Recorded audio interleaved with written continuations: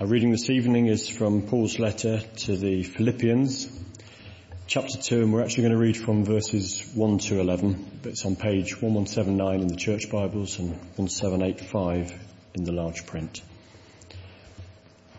And the section here is entitled, Imitating Christ's Humility. So from verse 1. Therefore, if you have any encouragement from being united with Christ, if any comfort from his love, if any common sharing in the Spirit, if any tenderness and compassion, then make my joy complete by being like-minded, having the same love, being one in spirit and of one mind. Do nothing out of selfish ambition or vain conceit, rather in humility, value others above yourselves, not looking to your own interests, but each of you to the interests of the others. In your relationships with one another, have the same mindset as Christ Jesus, who, being in very nature God, did not consider equality with God something to be used to his own advantage. Rather, he made himself nothing by taking the very nature of a servant, being made in human likeness.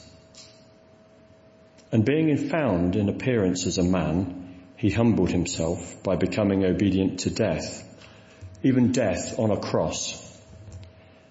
Therefore God exalted him to the highest place and gave him the name that is above every name, that at the name of Jesus every knee should bow, in heaven and on earth and under the earth, and every tongue acknowledge that Jesus Christ is Lord, to the glory of God the Father.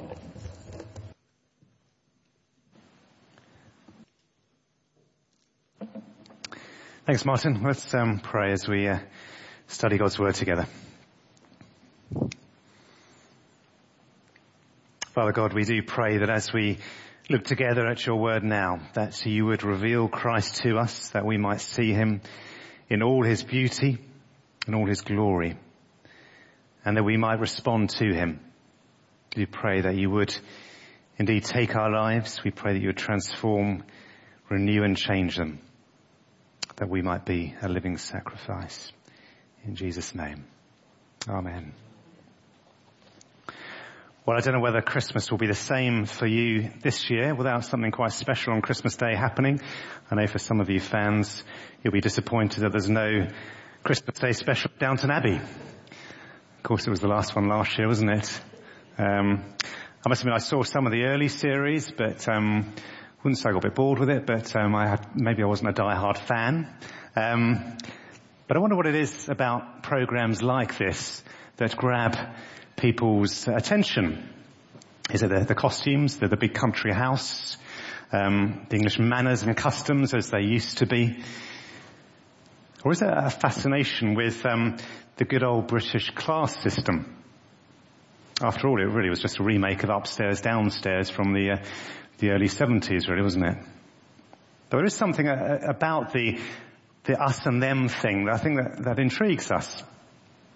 When we went to live in Brazil, we found it a real culture shock when we saw there was an expectation for us to employ a live-in maid. It's okay having that employer-employee relationship in the workplace, but when it comes into your own home, it's a little bit odd. Well, the interesting thing about Downton Abbey was when there was that movement between the classes.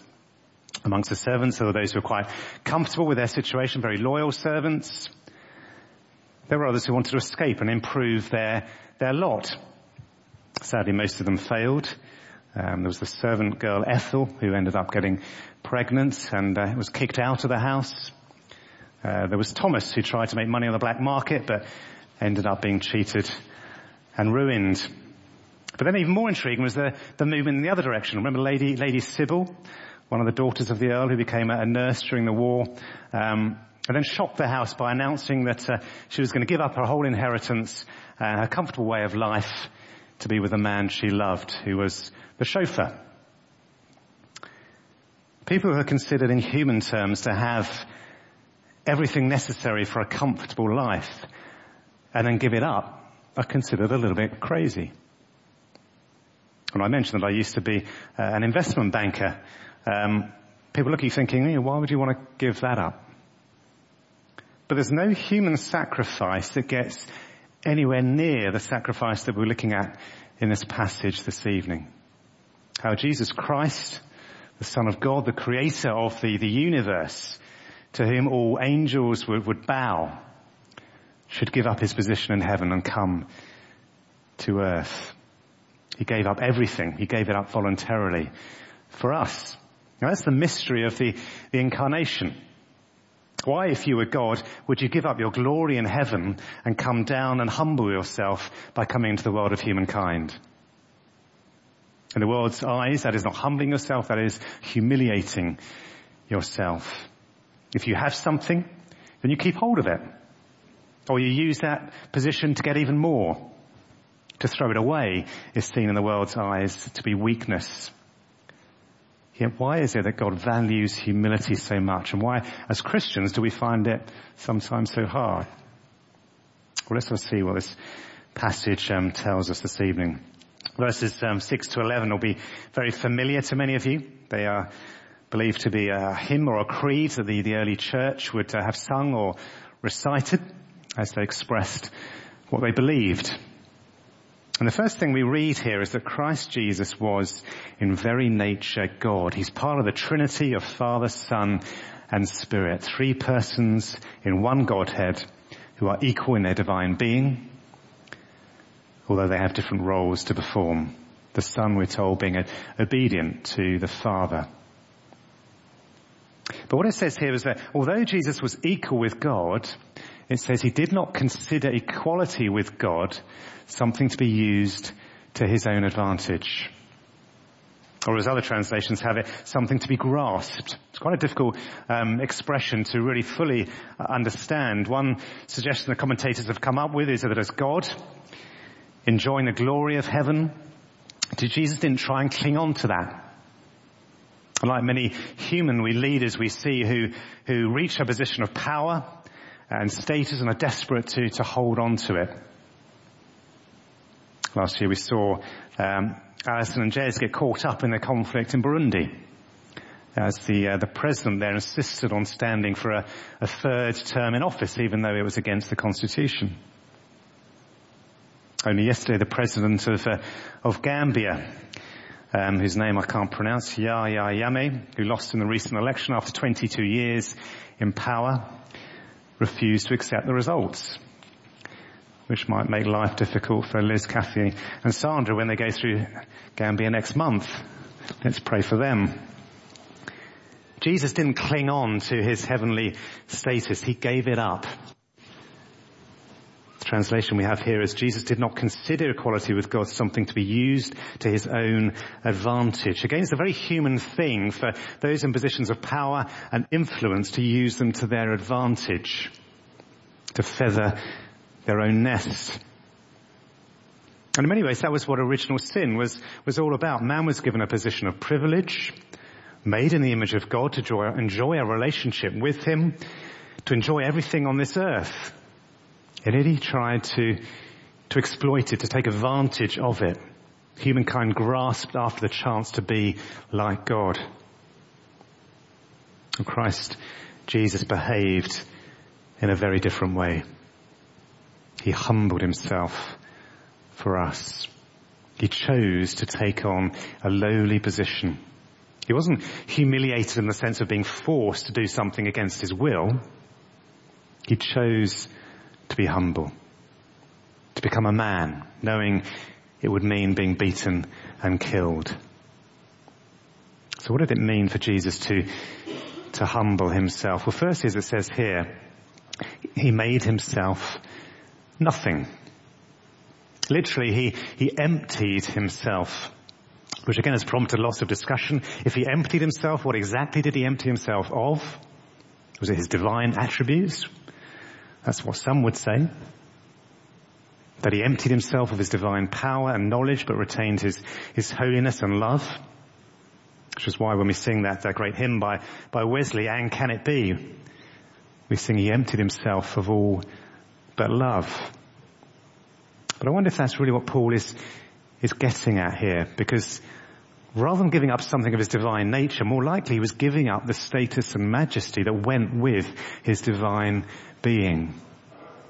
He gave up his heavenly throne for a while before being exalted to the place to which he rightly belonged when he conquered death and rose to life. He made himself nothing. Another way of saying he humbled himself is he took on the very nature of a servant. What is humble about a servant? Well, he serves another. His job is to put the interests of another first, to make sure they are okay rather than himself. And for God to choose to do that is quite amazing, isn't it? It'll be one thing to choose to be a powerful man, a warrior type figure, a ruler of the planet who everybody is in awe of, the sort of Messiah the Jews were expecting. But he chose to become a normal human being, a carpenter, whose divine power was in his authority to teach, to heal, to cast out demons, to bring back from the dead, to forgive sin. All aspects of serving. And the reason Jesus was able to come and serve was because he was all sufficient in himself. He was God. He was secure in his relationship with the Father and the Spirit, and so he came to serve. And the way in which he came to serve was he humbled himself by becoming obedient to death. As he said himself, I came not to be served, but to serve and give my life as a ransom for many. The other interesting thing about Downton Abbey was that series where when it came to the First World War, and both servants and masters went off to serve their country together. Some may have been officers, some may have been soldiers, but life in the trenches wasn't much different for either of them. And in giving their lives, they were serving in exactly the same way. Jesus' servanthood meant he would become obedient to the Father to the point of dying for his people. It wasn't an easy thing to do. We know the torment that he went through. But he did that so we may have life. Now you may be thinking, well, why does Paul mention this here in this letter? Why did his readers need to know this? We've jumped into Philippians 2 here, but Paul has spent the first chapter of his letter of Philippians talking about how thankful he is to God that God has begun a good work in them. He saved them, and he will carry that on to completion until the day of Christ. He wants them to grow. He wants them to have joy in their faith in Christ Jesus. He wants them to stand firm in one spirit, to not be afraid of opposition. But this is all in the context of the fact that Christ will one day come again. And this is the Advent message, isn't it? That because Christ has come already, we can be confident that he will come again. And until he does come again, we need to focus on growing in likeness to him. And that's how we come on to our next point. Because the main way in which we can do that is that we can become like Christ by humbling ourselves. A lack of humility, known as pride, is what separates man from God. Without humility, we can't actually believe in the first place. If we're not able to see our need for Christ, because we're so confident in our own achievements, if we're wrapped up in pride, we won't be able to turn to Christ in repentance and faith. There are many things that may prevent us from putting our trust in Jesus and giving our lives to him, but at the root of all of those is pride. If the reason for rejecting Jesus is because of intellectual doubts, then it's saying that I know better than God. I'm not prepared to hand over my doubts to him. If the reason is that we don't think we have any need for him, we're saying we're confident in our own abilities and achievements. It's because we don't want to let go of control over our own lives and do the things we want to do. Then our pride is saying, I don't want to serve anyone else. I don't think Jesus deserves my worship. But Paul is writing to those who are already believers, Just because we are Christians doesn't mean we're free of pride. And it's actually a lack of humility that in churches that leads to discouragement, that makes people leave churches, that often tears churches apart. So how do we act with humility? Well, have a look at verse 3, going back to the beginning of this passage. It says, do nothing out of selfish ambition or vain conceit. Selfish ambition is to have a goal that is focused on ourselves. I'm going to achieve all that I can so I will be fulfilled. I'm going to be successful in my career. I'm going to be successful in my family life. I'm going to be successful in my sport or my music so that I can be pleased with myself and others will admire me. This selfish ambition. Vain conceit is similar in that it also is focused on oneself. But it's different because it says, actually, I don't really care what you think because I know what is best.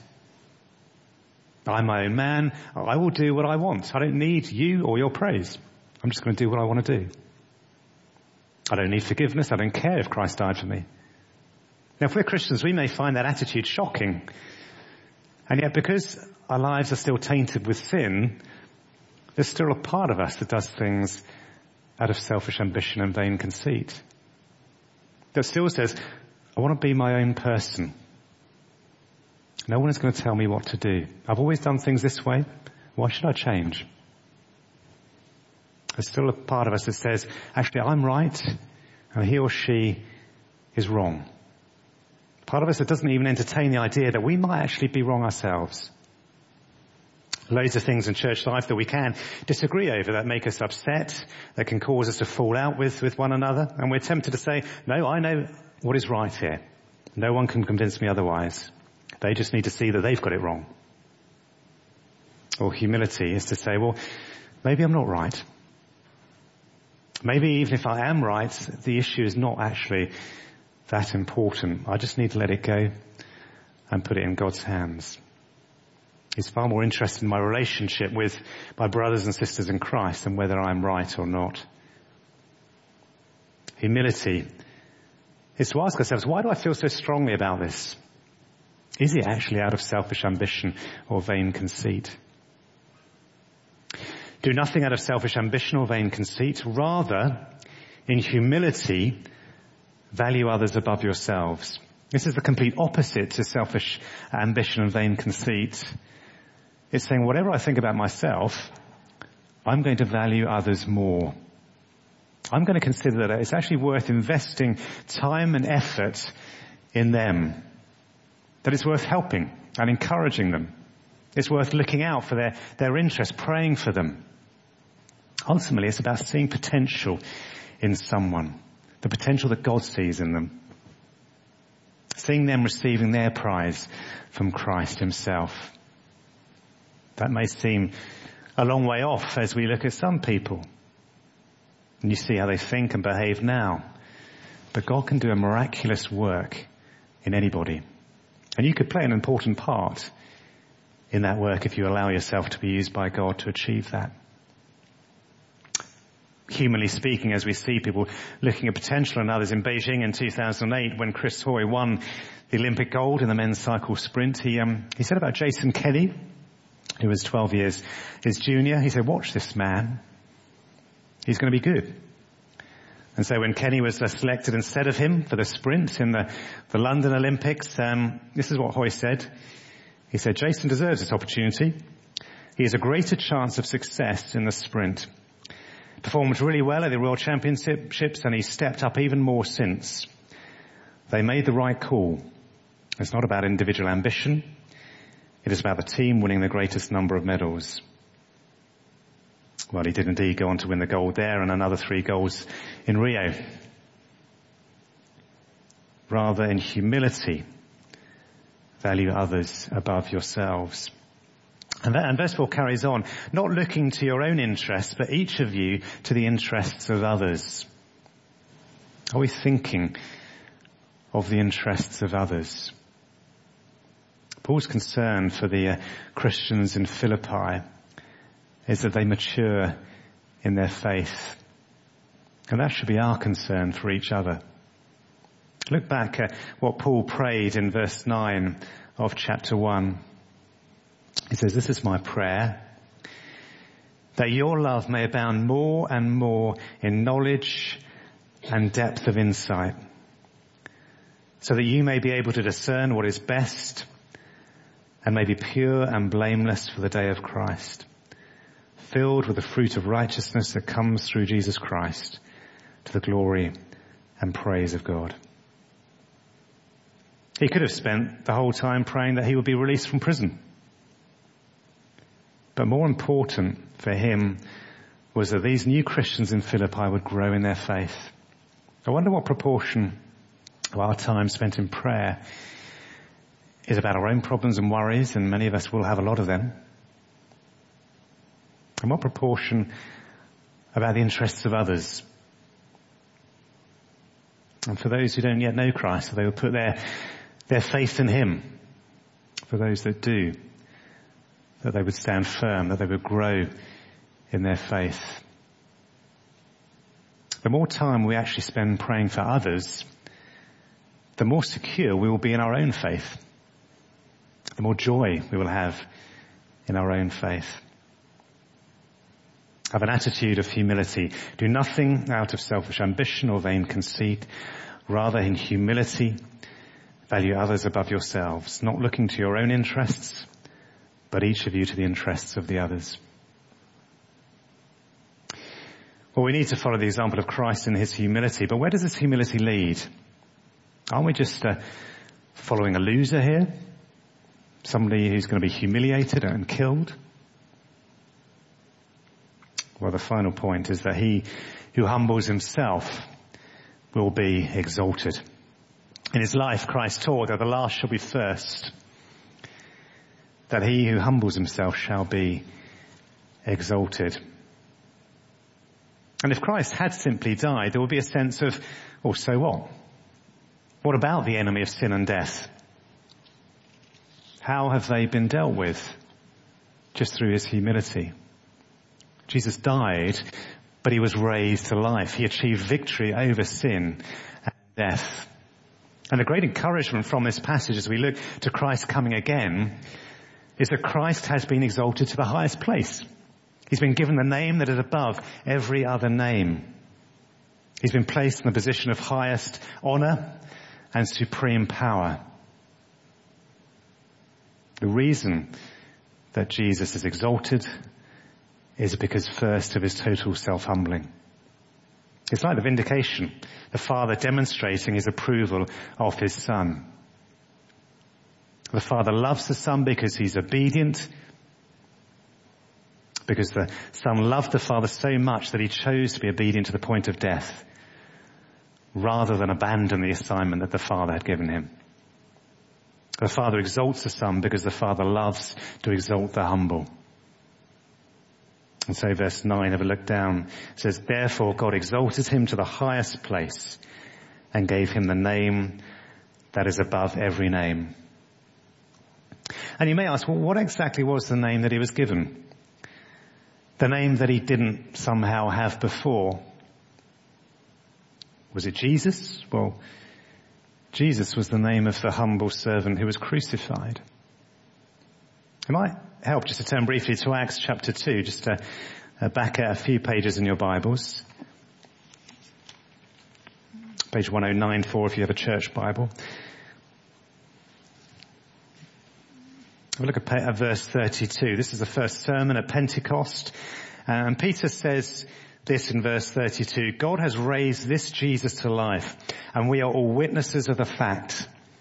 Exalted to the right hand of God, he has received from the Father the promised Holy Spirit and has poured out what you now see and hear." And then in verse 36, he finishes what he's saying with the words, "Therefore, let all Israel be assured of this. God has made this Jesus whom you crucified, both Lord and Messiah." The name that Jesus has been given as he was exalted was Lord and Messiah, or Christ. Not that he wasn't Lord and Messiah before his resurrection, he was, but he had not fulfilled the mission of the Messiah until he died for our sin and risen again. And so before his death and resurrection, the lordship of Christ over the world hadn't been fulfilled. In order to be acknowledged as Lord and Messiah, the Son of God had to come, he had to defeat the enemy, he had to lead his people in triumph over sin and Satan and death. The name that is above every other name, therefore, is Lord. The Lord, Jesus Christ, victorious over all his enemies. The Lord is redeemed a people for himself. And if we are a Christian, as many of us here tonight will be, we've submitted our lives to Christ as Saviour, but also to him as Lord. He is the King of our lives. We know that he reigns in our lives, but at the moment his kingship is not yet visible to the rest of the world. But when he comes again, at the name of Jesus, every knee will bow, whether of angels in heaven or of the living on the earth or of the dead under the earth. Every knee will bow, every tongue will confess that Jesus Christ is Lord, to the glory of God the Father. The Bible tells us that those who have not acknowledged him as Lord now will one day be forced to do that. For when he appears in glory, there will be something about that glory that will make everyone bow the knee. We don't know what that will look like, but we know it will happen because this is what it tells us in God's word. And then it will be to their everlasting shame. As we bow the knee now, as we accept him as Lord, then on that day we can look forward to it because it will be for our everlasting joy. To those who in faith humble themselves and bow the knee, they will be exalted. They will receive the crown of life. They will reign with Jesus forever. Praise him. Let's have a moment just of quiet to praise the name of Jesus, praise the name of Jesus Christ as Lord. And think through what that means in your life, what it means for Jesus to be Lord. Have you humbled yourself? Have you submitted your whole life to Christ as Lord? If not, then pray for that humbling, that he would humble you, that you would consider others more important than yourself. A moment of quiet.